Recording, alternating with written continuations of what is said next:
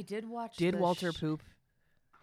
He pooped right before, because I was like, I'm not going to restrict you and like make you hold it till we get to this lady's yard, because I did sleep on it and thought, wow, Tasha, you were at a 10 for like maybe a 4. Mm-hmm. I was also PMSing really hard, and I'm like just getting my period. So like, again, not the day, but like, yeah, I'm still going to walk by her house. And if he takes a shit in her yard, he takes a shit in her yard. Right. But he did it in the corner. And I like flamboyantly have been taking out my poop bags now. Just like...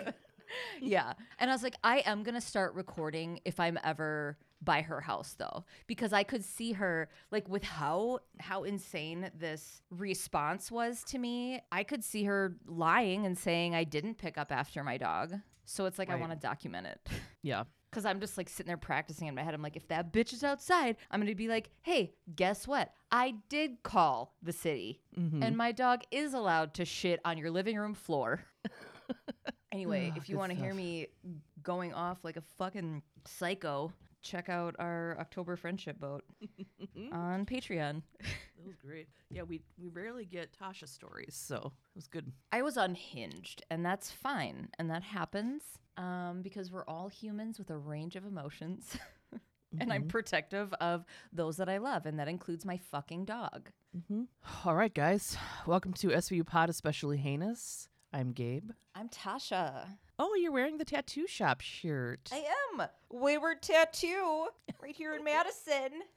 What? We're on season 4, episode 23, Grief. Yeah, we are. This was a good episode. It was a great episode. My chaser is... Yeah.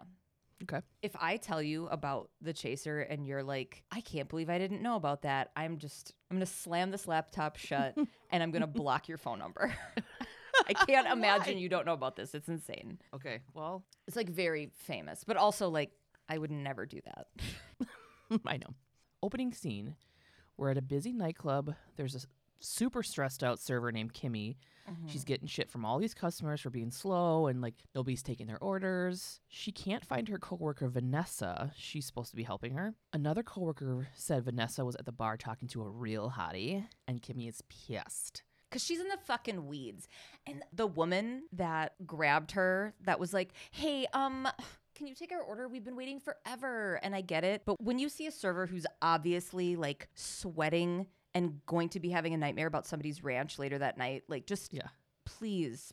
And you're 4 feet away from the bar. Just go up to the bar and try. Just go up to the bar. Before I you mean, I fucking get it. bitch. Like, I get jeez. it that it's hard, and like also the entitlement that people feel. But like, I will wait 40 minutes if somebody looks busy, or I'll go somewhere else. Yeah. You know what I mean? Like, Yeah. she's not standing next to the bar talking to some hottie. That's her friend, That's Vanessa. who we're like not even mad at, and we'll tell you Yeah, why. not either. So she goes up to the bartender, Jake, and he said that he saw Vanessa arguing with her boyfriend, but they were so loud he had to tell them to go outside. Kimmy goes out to the alley to look for Vanessa. She hears like the meow, like a fake. I don't know. Like they cut it. I don't know, from Animal Planet. Like a human was like, oh my God, we have to let them know there's a cat here. Yeah. And this guy named Dave who works in sound is like, meow. And they're like, Yes. awesome, Dave. Great job. You're not getting paid. Get back to work. He gets a credit on his IMDb. It was like Bloody Cat SVU 2005 or whatever. So a fucking cat comes around. He's covered in blood. Oh my God, and the cat's being played by that cute little King Charles Cavalier, but he's wearing Halloween cat ears. Right. It's actually a golden retriever in a cat suit. In a Catwoman cat suit. So it's like,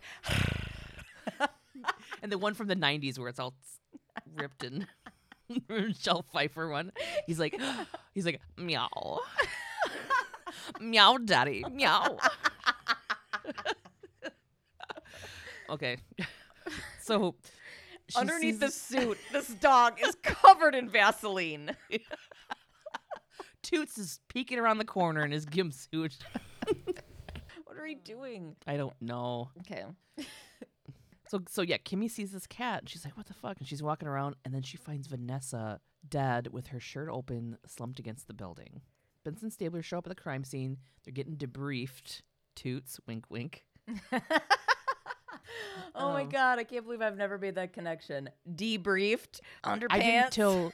I didn't till just this moment. So if we hadn't talked about all that weird Vaseline dog stuff, I would have never even. Do you think those words have ever been said in that order before? I hope not. So Vanessa was 19. She was a student at Hudson University. Of course, Stabler's like, that's where my daughter goes. And I was like, oh, God. We'll hear from you plenty. Yeah. She was shot at close range, raped, and sodomized. Her underwear were ripped. And I'm like, don't say panties again. I had to change it to underwear because that fucking guy's like, panties. Well, and semen was found on her chin. The gun was at the scene. So Vanessa had gunshot residue on her hands, and she could have been fighting her attacker when it was fired. Benson Stabler speak with Kimmy. She's all shook up, of course. She says Vanessa is always outside arguing with her boyfriend or feeding the stray cats. Vanessa always called her boyfriend D, and Kimmy doesn't know what his real name is. And she thinks D is Vanessa's drug connection. And they were like, she does drugs? Kimmy says she wasn't sure, but one day she'd be super woohoo, and then the next day just be like way low. There's some commotion, and Stabler turns around. Vanessa's dad, Ray, is trying to get through the yellow tape. Are you going to say it or am I? What? Vanessa's dad is Dr. Miles Dyson, the inventor of the microprocessor that leads to fucking Skynet. This dude has been acting since 1970. He has 136 acting credits, but will always be the dude that the Terminator peeled his arm skin off in front of to me. Oh my God. Listen to me very carefully. Holy shit. And he's like, meow, meow.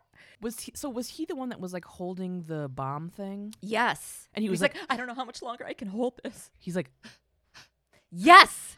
Yeah. Oh my so God. fucking good. Stabler and Benson go over to him to handle it, and Stabler lets him know that Vanessa is dead. He's so upset, obviously, and he's like, oh my God, not my baby. And then they wheel Vanessa's body in a body bag to the ambulance, and he like runs over, and it's really sad. Theme song. Now we're at the precinct. Benson and Stabler are speaking with Vanessa's dad, Ray. He's been up all night but wants to help. Ray didn't know that Vanessa had a boyfriend, and he's surprised because Vanessa's mom died when she was 3, and it's just been them all these years. Ray did notice her grades went from A's to C and D's, and had received a call from the dean at Hudson when Vanessa tried to take out a $5,000 personal loan. He asked Vanessa about it the day before, but she wouldn't tell him what it was for. Ray says he doesn't know if Vanessa was doing drugs, but says that she's been having violent outbursts and was upset when her dad told her to stop working at the club.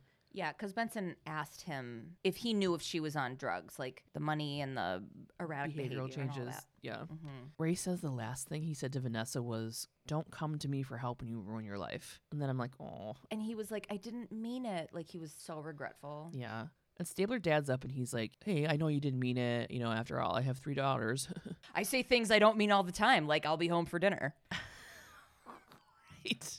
I'll be there for the twins' birthday. And then Ray's like, well, you can take it back. I can't. Which I was like, oh, no. Still at the precinct, Cragen and the detectives are going over all the info from Vanessa's dad. Cragen thinks that the change in Vanessa's behavior mean that Vanessa had a drug problem. And Stabes thinks that maybe she owed her dealer money. That's why she was looking for that $5,000. And the drug dealer made an example of her, but the sexual assault was just for extra humiliation. Mm-hmm. Which is like so fucked up that like, I don't know. That just struck me where I was just like, sex is used to humiliate.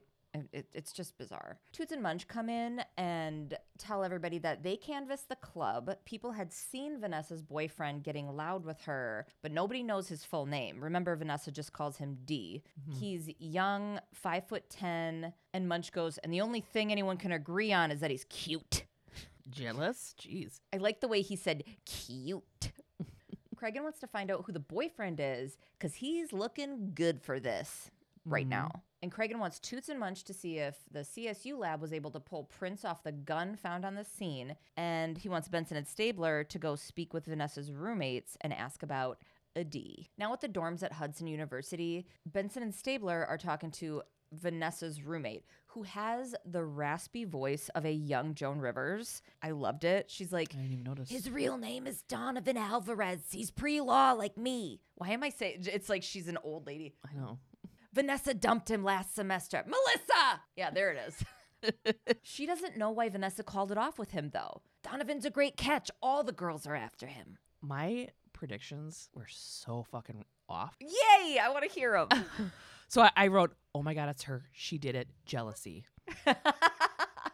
I have more, but go ahead. She also tells them that Vanessa's behavior changed and she stopped going to class and acting wild, short skirts, tight tops. And it's like, okay, there are periods in your life where things change, you know, and people experiment with different looks. That was just annoying. It's like she's acting wild. She's wearing short skirts and tight tops. She's also a young woman, probably just like getting it fucking in. She's in college. Yeah. Let her be in college. It was judgy. It was judgy. Mm-hmm. What are you wearing? That was her on the red carpet. Anyway. Right. R.I.P. She says that the outfits and everything didn't bother her boyfriend Donovan, though. He liked her free spirit, but then she dumped him. The roommate says that they can find Donovan in the park playing speed chess. So Benny and Stabes head over to the park to find Donovan playing chess with an older man, obviously wearing a Newsies cap. Mm-hmm. Stabler Jimmy Fallon moves this old dude to sit down with Donovan. I know. He was like, here's my badge. Get out. Dude, chill out. He's just like an old man playing at the park, kicking a ball around with his friend D. So Donovan tells Benson and Stabler that when he left the club that night, Vanessa was fine. Stabler asks him about the Band-Aid on his neck, and Donovan's not fucking stupid and does what we all should make a habit of doing and says, oh, I see where this is going. I'm done answering any questions without a lawyer. And Benson's like, whoa, could we go to DNA sample? He's like, I'm not going to give you a sample so you can frame me with my own cells. And Stabler goes, well, why would we do that? And D correctly says, I don't know. Why would you stick a plunger up Abner Louima's ass? And I was like, oh my God, you just did that chaser. Literally did. Also, Stabler's silent in this moment because he shut him the fuck up. And yeah, our Abner Louima case was on episode 92, if anybody wants to go back and check it out. Very fucked up. And he's spot on for mentioning that. Because it's like, yeah, I can't trust you. Also, like Gabe said, he's pre-law, so he knows enough. Right. He tells them if they want anything from him, they need to come back with a fucking warrant. And then he gets like young guy cocky and goes, I believe that's check and mate. And like pushes over, and pushes over the king, and he stands up and he leaves. And Stabler's like, it sure is, you smart ass. Picks up the chess piece that Donovan was just printing all over and goes, all right, we're gonna take this back to the lab with us. Which sucks for the next people playing chess, first of all. Yeah. Oh man, another fucking missing piece at fucking park chess. God. Fucking park chess. Also, I'm like, why is he a smart ass? Because he was exercising his rights and it made your job frustrating? Yeah. I wrote, Stabler takes the chess piece Donovan used to make his sick ass burn and says, sure is smart ass. Now we're with Coroner Warner. Stabler brings in the chess piece. She's going to try and get prints off Vanessa's body to see if they match Donovan's. Coroner Warner has a shit ton of stuff to work with. Vanessa's body had signs of vaginal trauma. Fluids from the perp were found, along with skin cells from underneath her acrylic nails. The cat from the crime scene is there. Cat from the crime scene is there looking over everything with Coroner Warner. She's like, that's what I was trying to. Can I get my suit back when this is done? If you don't dry clean this before it's returned to me, I'm writing a letter. There was also blood under the cat's claws that matched the perp. They need Donovan's DNA. Coroner Warner is sending the prints to ballistics to compare with the gun at the scene. In the ballistics lab, Munch and Toots go over the leads from the gun. Vanessa's prints are on the barrel of the gun. The wood handle is too textured to get prints, which is super weird to me because they've gotten prints off of like popcorn ceiling shit with the fucking trampoline. There's also some greasy ass shit on the gun that she's got to test. She did look up to see if the gun is registered. It is to Marvin Kligman on Park Avenue. Now we're at the Kligman residence. Toots and Munch are speaking with Marvin's wife. She tells him that Marvin is dead and he was in the diamond trade, which is dangerous, so that's why he had a gun. And Munch is like, oh, he was he? John DeMunch sends his deepest condolences. Call back. Mrs. Kligman says the gun is safe in her lockbox. They ask her if they can see it. Lockbox? Season 1 callback. Which one is that? Lockbox. Remember when... Oh my God. I completely forgot about that. The realtor and that guy was just like, lockbox. I think he maybe said it once or twice and we were just grabbed onto it so hard. Yeah. So Mrs. Kligman says the gun is safe in her lockbox.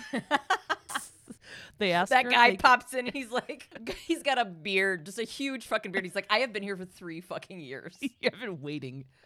As she's going to get the box, she says that the only other person with access to it is her son, who lives in the dorms at the Hudson University. Oh my God, what's going to happen? Is it going to be empty? No idea. Mrs. Kligman opens the safe and she's like, it's gone. The gun is missing. Like, we all didn't know that. Yeah. What a surprise. They were like, don't even open it. We know it's not in there. On the Hudson University campus, a drunk cameraman spins us around a chat between Stabler, Benson, and Marvin Kligman's son, Yes. Peter.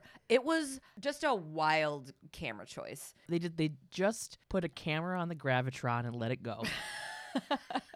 Peter, a 45-year-old real estate agent cosplaying as a college student, I wrote, also, this dude is 37. if he's a day. Yeah. I mean, his receding hair, like, no. I was trying to figure out who he was, and I'm just like, I don't remember you from... He didn't have, like, a list of credits, but I'm just like, you're someone's dad. Like, in 2003. Yeah. He doesn't know how someone got his dad's gun, but he does know Vanessa. After they press him for a bit, he caves and tells them he was going to sell the gun to pay off a gambling debt, which sounds like a thing a 45-year-old dad would have to do. But Dude, what is up with early SVU and all these, like, teens having major gambling debts? Right? I don't know. I didn't know young people with this issue. So after they press him a bit, he caves and tells them that he was going to sell the gun to pay off his gambling debts. He says that Donovan lives down the hall from him, and Donovan's seen his gun and where he kept it. So, implication. And I was like, including Vanessa's roommate. I was so thinking it was her. Who we never see again. Yeah, we never see her again. I thought that she was going to pop in as like the last twist. Oh, okay. Okay. Stabler gets a call in the middle of Peter answering one of his questions directly and just takes it, just shoves a finger in Peter's mouth and takes the phone call. He's like, fuck you. It's Coroner Warner, and she wants to talk to them. So they head to the ME's office. Coroner Warner has vaporized crazy glue and used it to get prints off of Vanessa's body. I looked it up. It's called the cyanoacrylate fuming method. But what I read specifically said the prints have to be on a non-porous item like glass or plastic. So this is like TV bullshit. I could be wrong. I could not find anything that said that this was possible on a human body. Right. So SVU isn't real. You guys.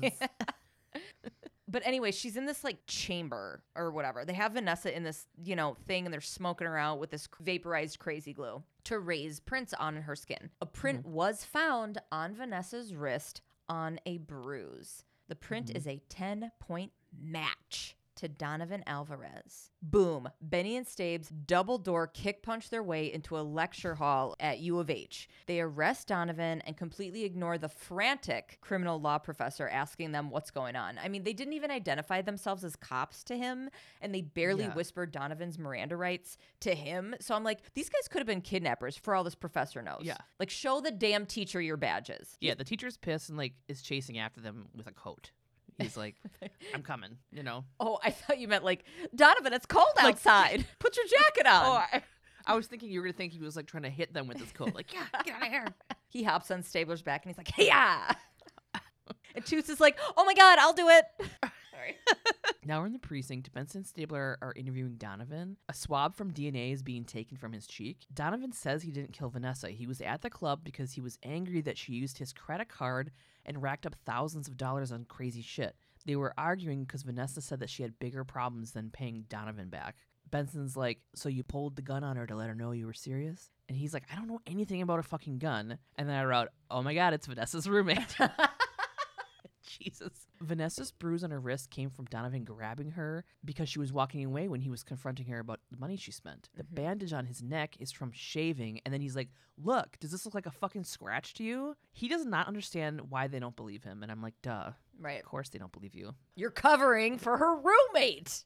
You guys are in love.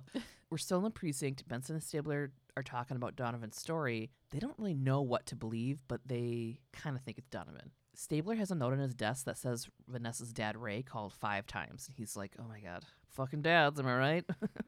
You know what? I'd be calling too, though. If it was Marine. Yeah.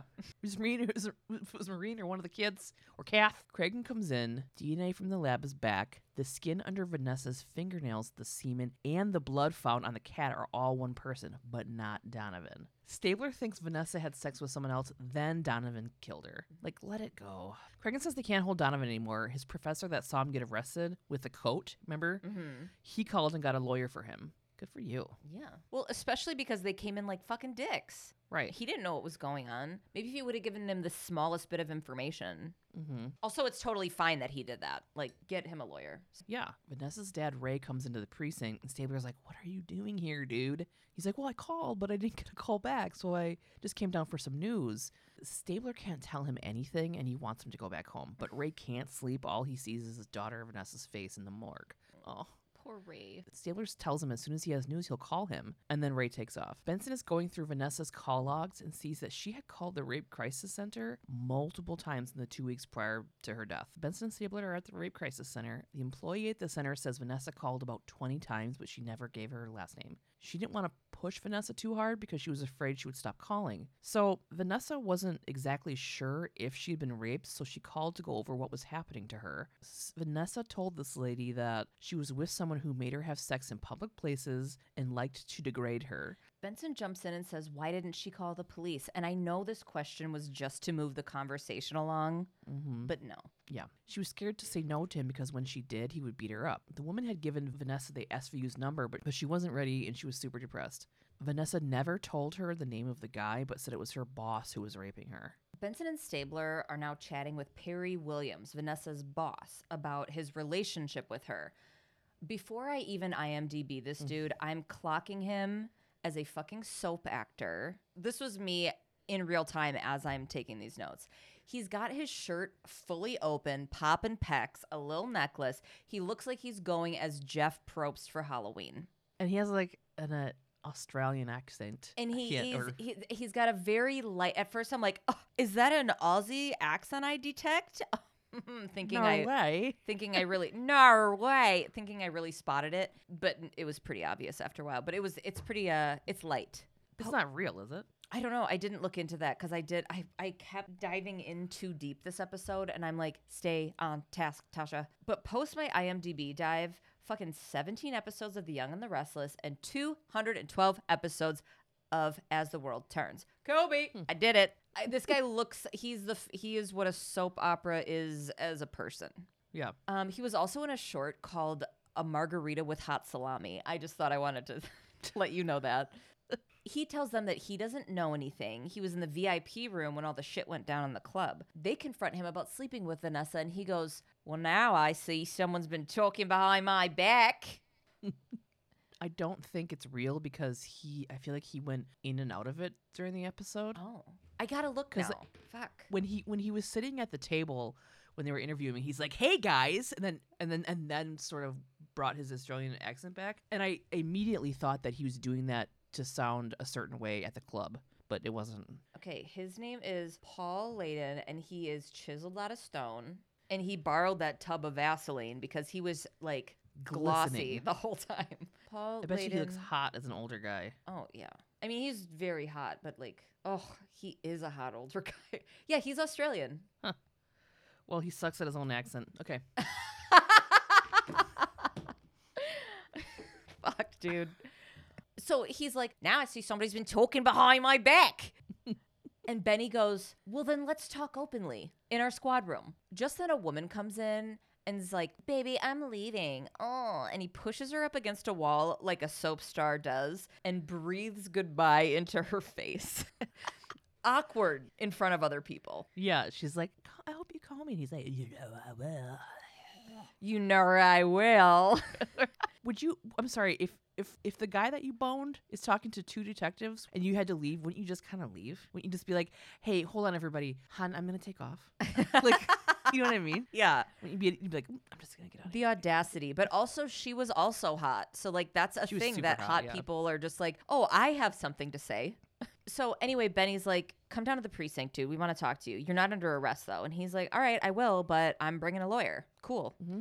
At the precinct, they've moved this whole conversation to a conference room, but they have now added Perry's lawyer. Oh, hello, Agent Dwight Harris from 24 episodes of The Sopranos. Also, he played Bob in the critically shit on Hannah Has a Hoe phase.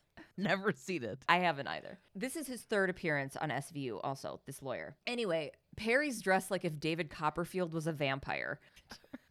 Perry admits that he had sex with Vanessa in the alley that night and that the DNA would match because the alley cat clawed his ass a bunch. He's also such a fucking creep about this whole thing. Yeah. He's like, rape? I don't have to force women to have sex with me. I don't have to force women. Women. And right. And also that's not what rape is about. But like they didn't even cover that. They're like, sure. This guy like buys button-ups and then as soon as he gets home, takes all the buttons off. So he has to not ever button his shirt up. I say later that his limit of buttoning his shirt is 4 buttons. I said something about his.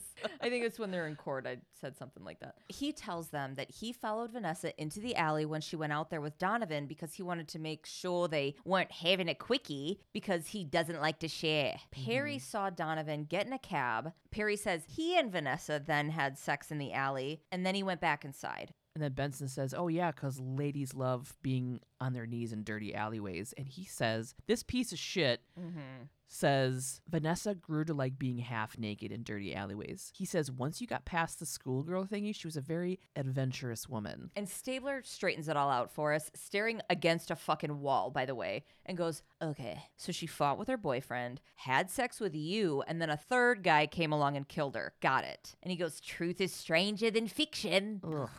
It was so gross. And then he's such a creep about this whole thing. Yeah, and it reminded me of, remember a couple episodes ago when he like brought this like 14-year-old to Prague and said she was an adventurous woman and we were like, fuck you, she's 14. Yeah. Remember? Yeah. Ugh.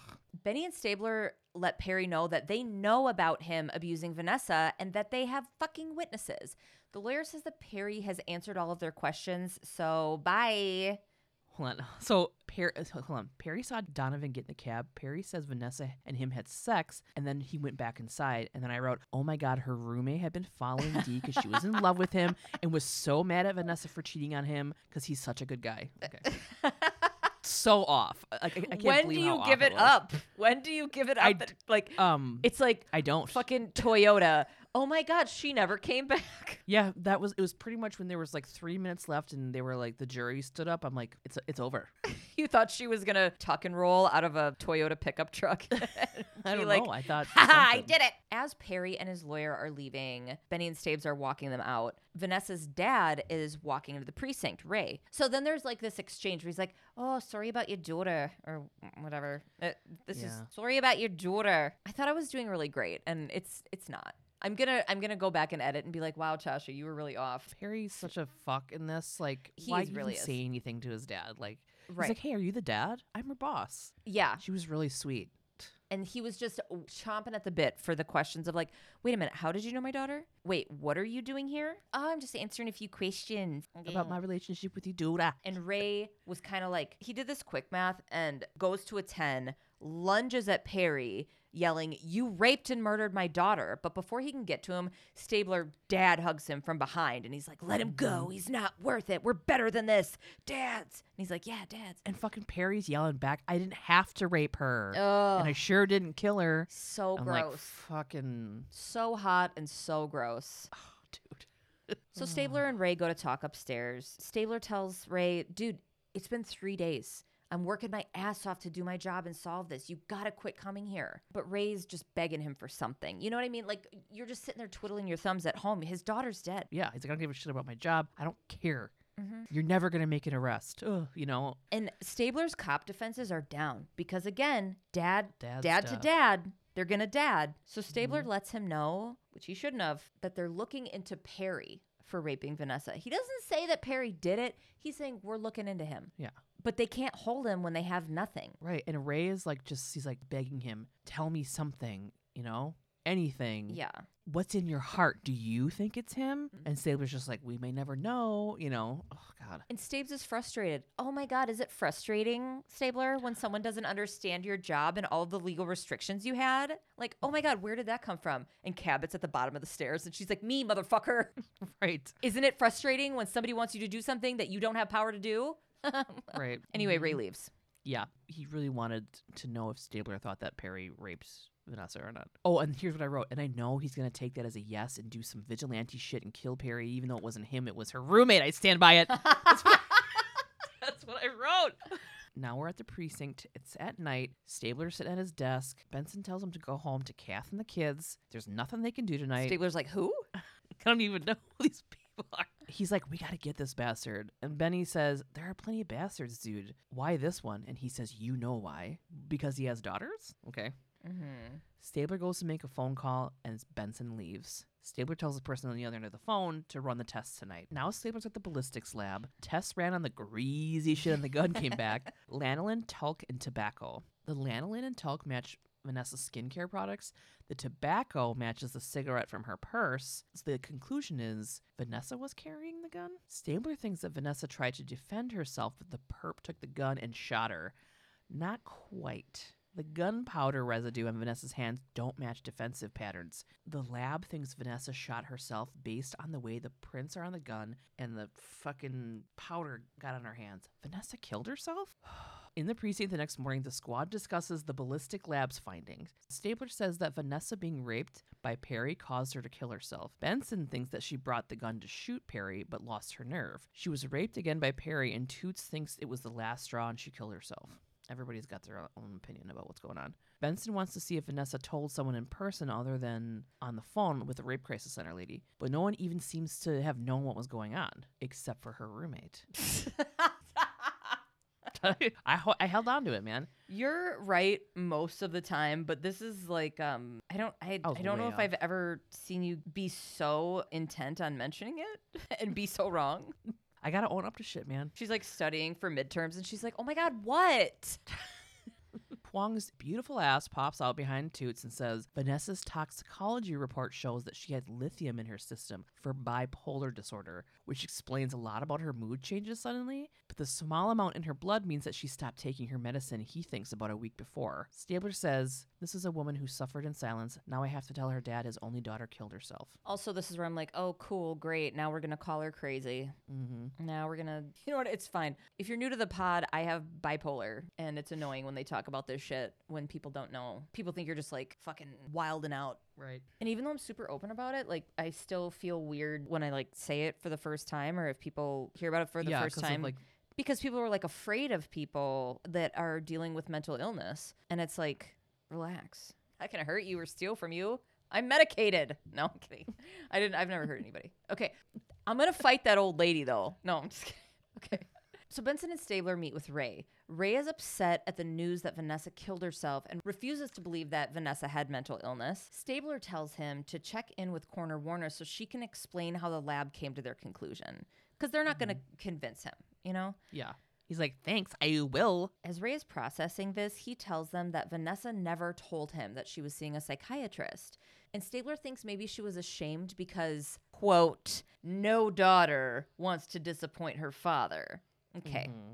Whatever. I do fall into that category, but like, relax, Stabler. I love disappointing my father. I live to disappoint my father. It's like, sorry, you're going to love me no matter what. Your fault. You set this up, motherfucker. Ray doesn't think any of this has to do with her mental health. He blames Perry Williams. That's what I said. He blames Perry Williams, that maximum 3-button shirt wearing hack. He tells the detectives Perry fucking murdered her even if he didn't pull the trigger. Unfortunately, that's not something that's going to hold up in this case. Yeah. They're like, okay, yeah, Ray, we need to talk to her doctor. So Ray tells them that she'd been using the university health services and then politely asks them to fuck off because he needs to be alone to process all this shit. This doctor at Hudson University Health Services is Jonathan Silverman and Colin Hanks mashed together.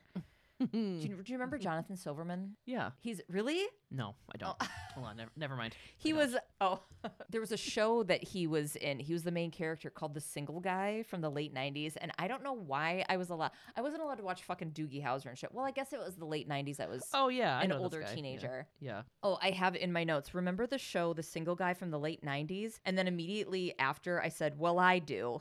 Because I assumed you were going to say no. I didn't know who he was, but I when I saw his face, I was like, oh yeah, duh, I know that guy. Anyway, this is the doctor. He tells them that with the prescription that he had given Vanessa and therapy, she had been making progress. And the last time he saw her, she wasn't suicidal. Vanessa had mentioned Perry to him in sessions. This doctor's like, yeah, this Perry guy, he was making her drink and stop taking her meds. And the detectives are like, oh my God, why do you think? And he's like, well, it's kind of a leap for a mental health doctor to speculate, and most good ones wouldn't do this. But I think that he was trying to control and abuse her, and he liked crazy girls. Yeah, and, he liked being with an unstable party girl. You've never met this guy, and I'm not saying that you're wrong. I'm just saying that it's just I've talked to enough mental health professionals, good ones and not great ones. It's just it's a show. The doctor tells them that Vanessa was also keeping a therapy journal, but where is it? At the precinct, Benson and Staves have Vanessa's journal. I have this in my notes, okay? This is my official on-record statement telling you, Gabe, that when I, Tasha, die, I need you to suck up your fucking grief, go to my house, and remove anything you know that I would want gone. I'm not sure what that means right now because I don't keep a journal or anything, but go through my phone, take my computer. What are on your computer? I don't know right now. I don't know, but something embarrassing, I'm sure. I don't know. Just protect me. Okay, I'll protect you. Okay. Keep it secret. Keep it safe. Keep it safe. That's all I should have said, and you would have understood it. Yeah. Also, I hate a lot of this questioning. He literally asks this guy, why did Vanessa keep going back to him? Because duh, that's how fucking abuse works. Right. Why do you even ask that? Right. Vanessa's roommate hid the journal from Vanessa's dad for obvious reasons that we'll get into in a second. I wonder why. There's a lot of information. Well, we'll get into it right now. I wonder why. For obvious Vanessa's reasons. roommate. For obvious reasons, there's a lot of information about graphic sex stuff that Perry did to Vanessa, and she writes it in a way that implies she was not into it. Doesn't imply it. She literally says, not here for this. Cabot argues that Perry would need to confess, but he'll argue that it wasn't rape, just rough consensual sex.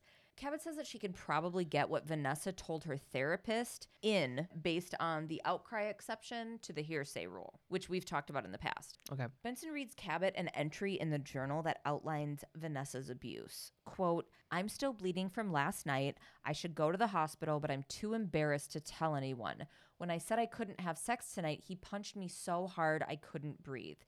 Who is going to read that and think that that is rough consensual sex? Right. It's just nuts. Cabot agrees to go after Perry for the rape and tells them to advise Ray to file a civil suit against Perry to clean him out. Benny and Staves now are walking and talking out of the precinct when Coroner Warner pops up hey guys, so I kind of fucked up.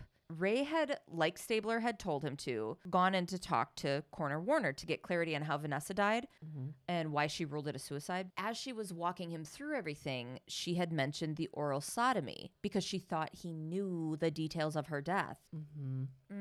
Staves had not shared that with him.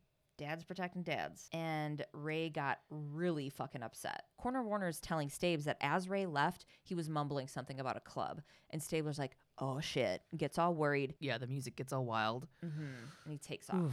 Benson and Stabler show up. They're in the alley behind the club where Vanessa worked at. CSU is there. Perry slumped up against the wall in the back alley behind the club. He was shot. Benson asks where Ray is, but the responding officer says that there was no one else on scene when they arrived. Stabler's like, we fucking had Perry, dude. And Benson's like, fucking snap out of it. Ray still got the gun. Let's fucking go. They gotta find him. So they go to Ray's house. Oh my God. You had just said the music. The music this episode is brought to us by the 90s band Prodigy. Oh my God, yes. Benson and Stabler fucking squeal up to Ray's house in their car. Other officers come outside, and one of them tells Benson and Stabler that they sweep the house and they don't find Ray. Fucking Farva, this guy. Oh my God, I wrote I wasn't even there. Oh my God, hold on. Holy shit, yeah. The cop takes the call over the radio and tells Stabler that there's a dude in Central Park with a gun to his head matching Ray's description. I'm like, okay, this cop was very helpful, by the way. Right. Also, he reminded me of Officer Farva from Super Troopers. Yes. You want cream? No cream? Okay. Okay. And it says, post that video of Abby. Oh, we need to, yeah. So when we used to do Dub Smash, when Dub Smash was huge, we, all three of us, used to pop them over to each other. And I would like spend too much time putting a dub smash together. Mm-hmm. And Abby just, anyway, Okay. yeah, Staves Yeah, is like, Farva. yeah, Staves is like, nobody talked to him but me about going to the park and seeing Ray. So Benson and Stabler show up at Central Park. There's a bunch of cops standing way off in the distance, which is great. So I was thinking that they were going to be there and just shoot them. Can we hit the IRL here for a quick second and acknowledge that there's a black man in a public park holding a gun? He Yeah. would have been shot by the cops who found him before Farva could say shenanigans. Right.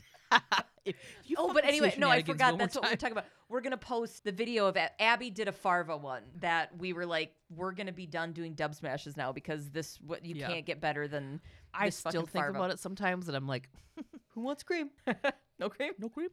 Okay. Stabler approaches him very slowly. Benson's got a gun on him. She's like, don't do anything, Ray. He's upset. He doesn't know how to end this pain. He feels like he has nothing now. Vanessa needed help, and he felt like she couldn't go to him. Yeah. And it's eating him alive. He came to the pond because it was Vanessa's favorite place when she was a kid. Stabler is kind of getting like lower and lower on the ground and closer. And he's telling him that all these memories of Vanessa are alive in him, and the only way she'll die is if he dies. And he's just bawling.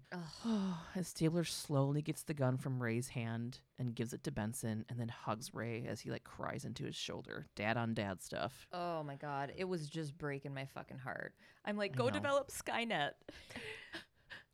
On the other side of the glass, Cabot comes in and is upset that Stabler got Ray a lawyer. One of the best defense lawyers in town. She was like, I was expecting you to get a confession from Yeah. the perp.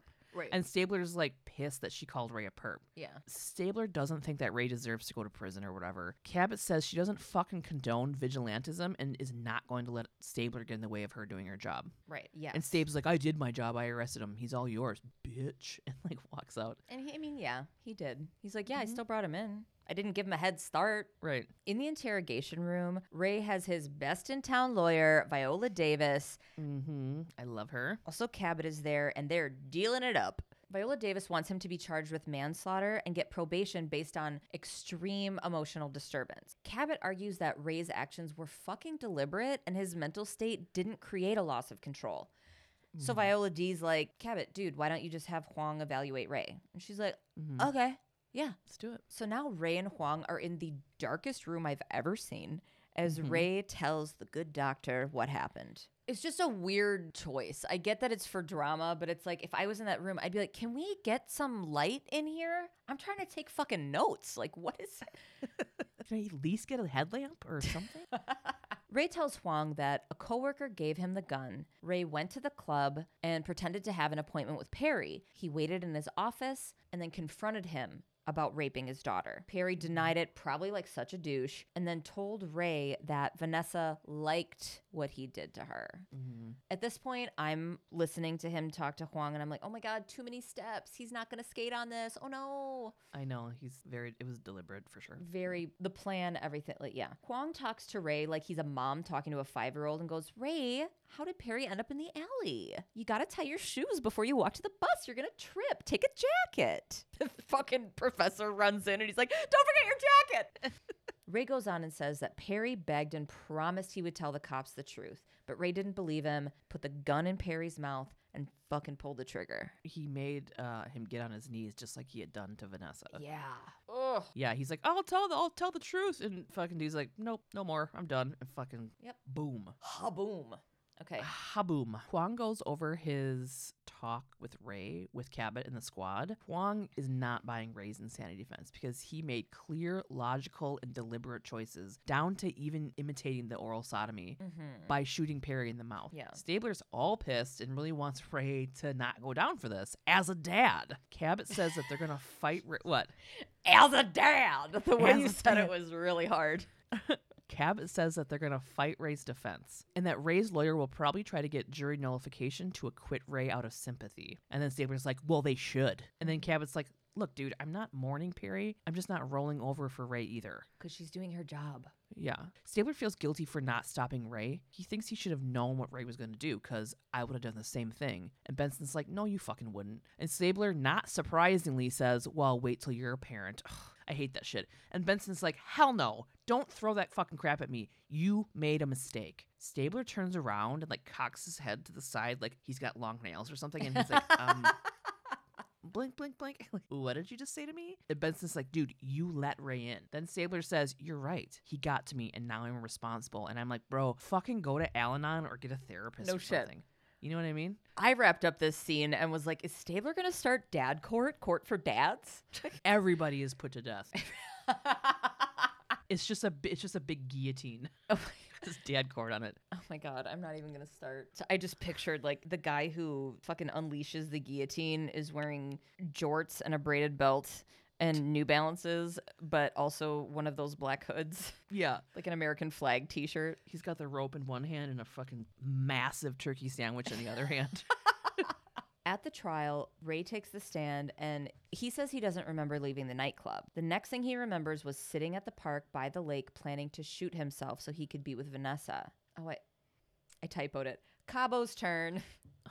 Cabot's turn. She asks Ray if he blames Perry for Vanessa's death. And he's like, yeah, he raped her and that's why she killed herself. Cabot brings up Vanessa's bipolar diagnosis and asks if that was Perry's fault. And I was like, ooh. I know. Well, Ray says, dude, he lowered her self-esteem and convinced her to stop taking her meds, which is a very legitimate argument. And I forgot, I didn't look back at it, but there was, remember when that dude killed his wife and she had like fled the abuse and then came back with the kids and then he was like in his mom's basement or in his mom's like apartment in the basement and then came up and killed her. I can't remember what sort of abuse that was called. There's a lot more laws now around that kind of abuse, which is very manipulative. Yeah. And so that is an argument that can be made. But unfortunately, Perry's dead. So it's something you can't really argue because he can't come back, you know? So anyway, they go back and forth whether it was consensual or not. And Cabot's like, dude, you don't know that he raped her. You have no evidence beyond that's just what you think. Mm-hmm. And Ray says that, he goes, actually, Detective Stabler told me that Perry raped Vanessa. Cabot's face, she's like, I'm sorry, what? And then Ray's lawyer's face is like, yoink, I'll be taking that info, you know? Yeah. I knew this shit was going to come back to bite Stabler, like, obviously. Right, of course. So in the very next scene, Cabot's sitting in her office, and Stabler pops his head in and says, Cabo San Lucas, you calling me to the stand? Shut up. Cabot. Cabot. Did you write that? No. Oh my God, that's funny. Cabot, are you calling me to the stand? She goes, no, the defense is. You're their star witness, dick. Yeah, he has like no idea what's going on. Cabot tells Stabler that Ray told the court that Stabler told him that Perry raped Vanessa. And Stabler's like, no, I didn't. I said that he was a suspect, that we were looking at him. That's it. And guess what? Fuck Perry. I'm glad he's dead. Dad court. Yeah. And Cabot just stays profesh because she does. And she goes, you gave premature information to an unstable man. You better be fucking ready when I cross-examine you. Mm-hmm. Bye. I love that you wrote like the exact same thing, only we put fucking in different places.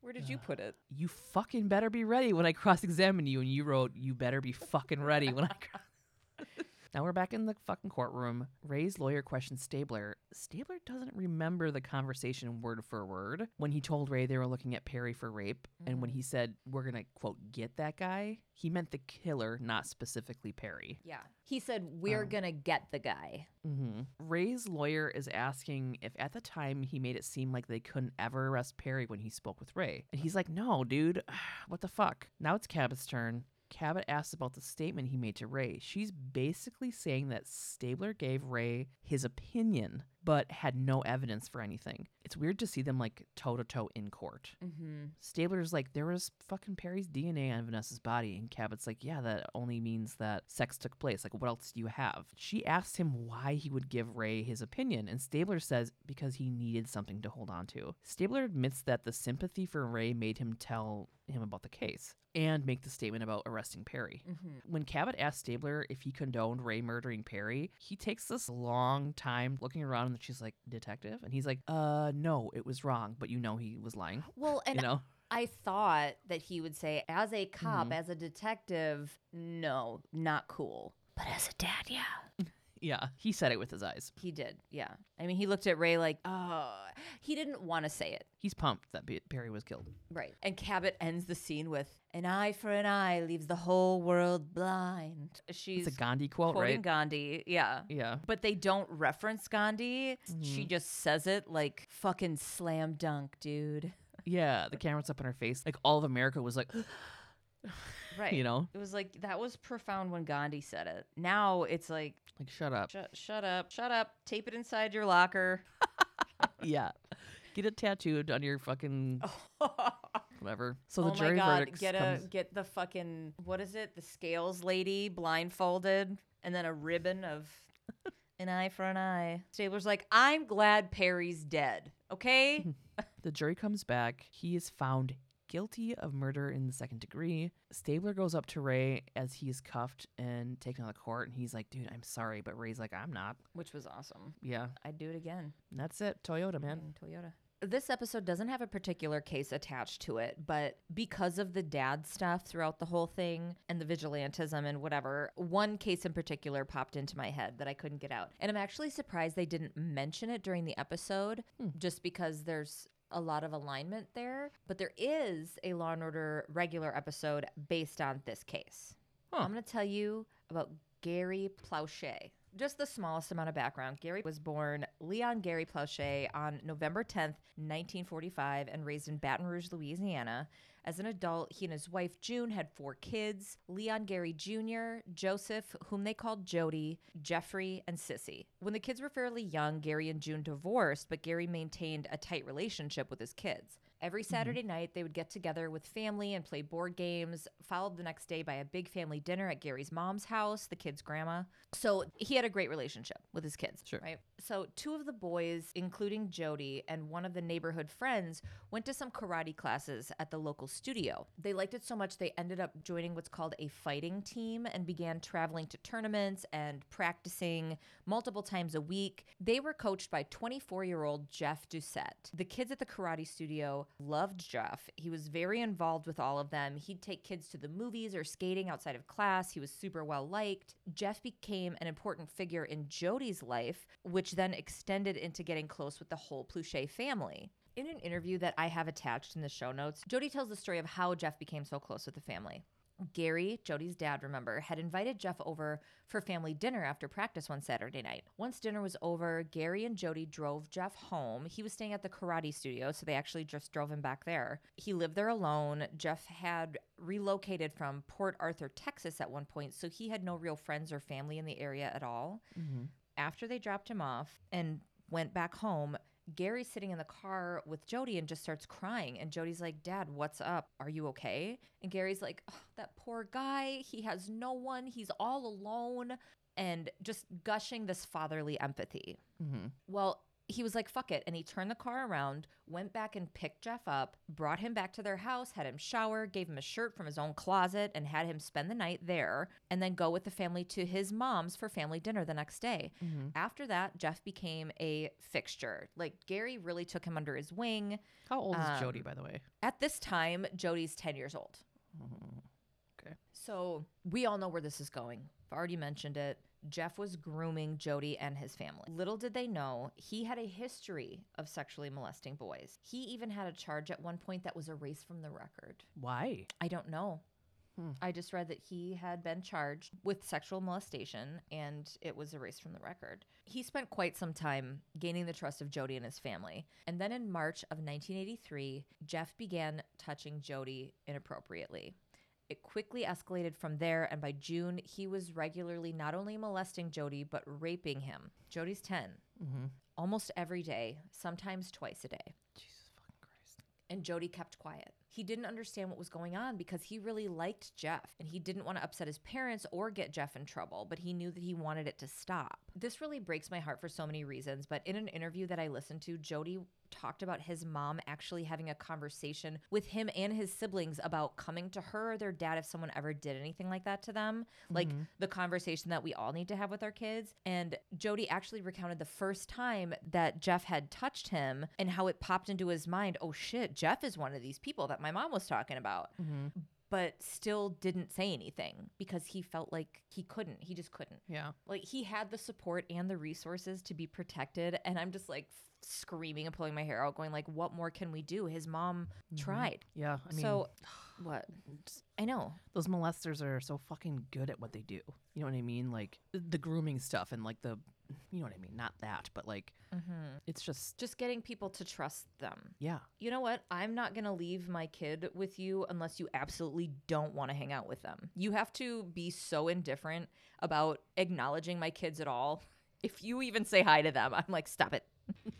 This proceeds to go on for an entire year. During this year, Jeff had been making some sketchy and bad business decisions. He owed people money, he was writing bad checks, and he was looking at jail time. He had mentioned to Jody that he was going to go to California, and when he did, he would take Jody with him. Jody didn't want to go, but still didn't say anything. And then on February 19th, it's Darla's birthday, 1984, around 9 a.m., Jeff went to Jody's mom and said he would like to take Jody with him to look at some carpet at another karate studio kid's house. I don't think Jody was going to look at the carpet. I think he was just sort of like, hey, does he want to come play with this kid or whatever, you know? As soon as he got Jody in the car and turned to go in the opposite direction, he told Jody that they were headed to California. Jeff drove in Jody's mom's vehicle, by the way. He borrowed Jody's mom's car. He drove them to Port Arthur, Texas, where his mom was. And he and Jody spent the night at her house and then took a bus the rest of the way to LA. Over the next week, Jeff took Jody to Disneyland, the Hollywood sign. They watched them filming Hill Street Blues, with which Jody was like, that was so cool, you know, and he still says, because Jody was trying to make the best of it, right? Because they would go to the hotel at the end of the day and he would be raped. I mean, and this is an 11-year-old trying to process what's happening. Yeah. The motel they were staying at was in Anaheim, California, literally 10 minutes from Disneyland. After 10 days, Jeff told Jody he could call his mom, and he called her Collect. They talked for over 20 minutes. And at this time, after a collect call, the person paying for the call would get transferred back to the operator, where they would be told the charges and whatever. So when June, Jody's mom, was sent back to the operator, they then had the local sheriff get on the phone with the operator and be like, hey, hi, we need to know exactly where that call was coming from, because that child is Been kidnapped. Yeah. currently. The operator gives them the information. They were able to get it down to the fucking room number. The next thing Jody and Jeff knew, police were pounding at the door to arrest Jeff and save Jody. The next day, on March 1st, Jody flew home to his family. About 2 weeks later, on March 16th, 1984, Gary, Jody's dad, was having lunch at the Cotton Club with a friend, Bob Shadell. Bob happened to work at Gary's old job, the local news station, WBRZ Channel 2. This guy was like, hey, I heard they're bringing your boy home today, you know, talking about fucking Jeff. And Gary was like, I thought he was already here. And he's like, no, I'm pretty sure he's supposed to be flying in today because the news crew is going to go down to the airport and whatever. I'm going to go call and make sure. I'm going to go call and see what's up. Dude goes to the payphone, makes a call, and he's like, yeah, he's going to be here. They're going to land at 9:08 p.m. Okay. Cut to just before 9:30. Two officers are escorting Jeff Doucette through the Baton Rouge airport. One of them is Mike Barnett. He happened to be an old friend of Gary Pluchet. As they passed a phone bank, which used to be a thing, it's just a collection of payphones. This was at the airport. Anyway, nobody had a phone on them. But as they passed this phone bank, a man in a hat and sunglasses spun around and put a snub-nosed .38 to Jeff Doucette's ear and blew his fucking head off. Shit. It was Jody's dad, Gary. Whoa. Officer Mike Barnett screamed, why, Gary? Gary, why? Before restraining Jody's father. And it was all caught on camera by a news crew doing the follow-up story on the return of Jody from weeks before. Whoa. You know? Yeah. It went all over the media. This was on camera. It says that it was live. It's funny because Jody's like such a, he's done a lot of interviews and stuff. And he's very like, yeah, they say it's live. It wasn't live. It happened at like 9:30 and then the news was on at 10. So it's like recorded, but it's not like live, you know? It's just funny how he's like, the detail of that is wrong. The detail of this. You can still see this video too. And I watched it. Is it gross? Or it just happens too fast? I mean, in the uncut video, you do see, I did gasp a little bit because they pan to Jeff. Was his head off though? No, it wasn't. I mean, figure of speech. Yeah. Blew his brains out. Is I that a can't- better way to? You see Gary turn, you hear the shot, and then Jeff just falls to the ground. Mm-hmm. You hear Mike Barnett scream, "Why, Gary? Gary, why?" And just like push him against the phone bank to like take his gun and just like holds him there. This other cop walks up and he's just like a regular cop and he's like, ugh, and some lady's crying. It's just because there were people gathered. Yeah. You know, just like, why is there a news crew here? Oh, is there a celebrity fucking coming to town? Whatever. This is Baton Rouge. This isn't LA. So there was kind of a crowd there too, and just wild. Mm-hmm. But yeah, it's pretty. It's not quite Faces of Death, but it's kind of fucked up to see. But it was all over the news. They showed this shit. Crazy. Jeff was declared dead at the hospital the next day. Mm-hmm. Like he wasn't gonna make it regardless, but they like harvested his Oh, organs he didn't. and shit. He like didn't die on the scene. Not immediately. They kept him going so they could like take his organs. Yeah. There's no way he was gonna. No. Mm-hmm. Gary spent the weekend in jail and then was released on Monday. He didn't even get fired from his job. Eventually, Gary would plead no contest to manslaughter and received a 7-year suspended sentence with 5 years of probation and 300 hours of community service. He did not spend 1 day in prison Holy for shit. the murder of Jeff Doucette. It doesn't look great that the judge was a frat brother of his, but I'm just going to leave that where it is. This guy was like, I'm going to make sure that you're not going to fucking prison. It's also been speculated that this was a setup that included police. Remember that Mike Barnett was friends with Gary, but Mike has since said that if I was going to be a part of a setup, I would have made sure that it wasn't on camera and I wouldn't have had it happen a few feet from my own fucking head. Right. There's a lot of controversy with it, but so many people are just like, yeah, we don't like vigilantes, but like fucking good. You know, and especially parents are just like, I would have done the same thing. He did what every parent would have wanted to do. Mm-hmm. It doesn't set a great precedent, Yeah. but there was, I don't know. I'm glad he's dead. After this, Jody grew up, got a lot of help. He spent a number of years working at Victim Services Center of Montgomery County, just outside of Philadelphia in Norristown, Pennsylvania. Mm-hmm. This kid took what fucking happened to him and made so much out of it. Mm-hmm. He was a counselor there. He was doing speaking engagements to kids as young as 4, leading professional trainings for cops, school administrators, hospital staff, parents. He's just made this his life's work. In 2004, he was awarded the Pennsylvania Commission on Crime and Delinquency Survivor Activist of the Year award. In 2019, Jody released a book called Why Gary Why. Again, he was like, actually, Mike said, why Gary, Gary, why? But people remember it as Why Gary Why, and that's why I named my book that. He wrote this book. It's not only recounting the abuse that he endured and what his father did in response to it, but also really goes into depth on like how to protect your kids, and it's kind of a manual. He's like, I want every parent to read this book. Is his dad still alive?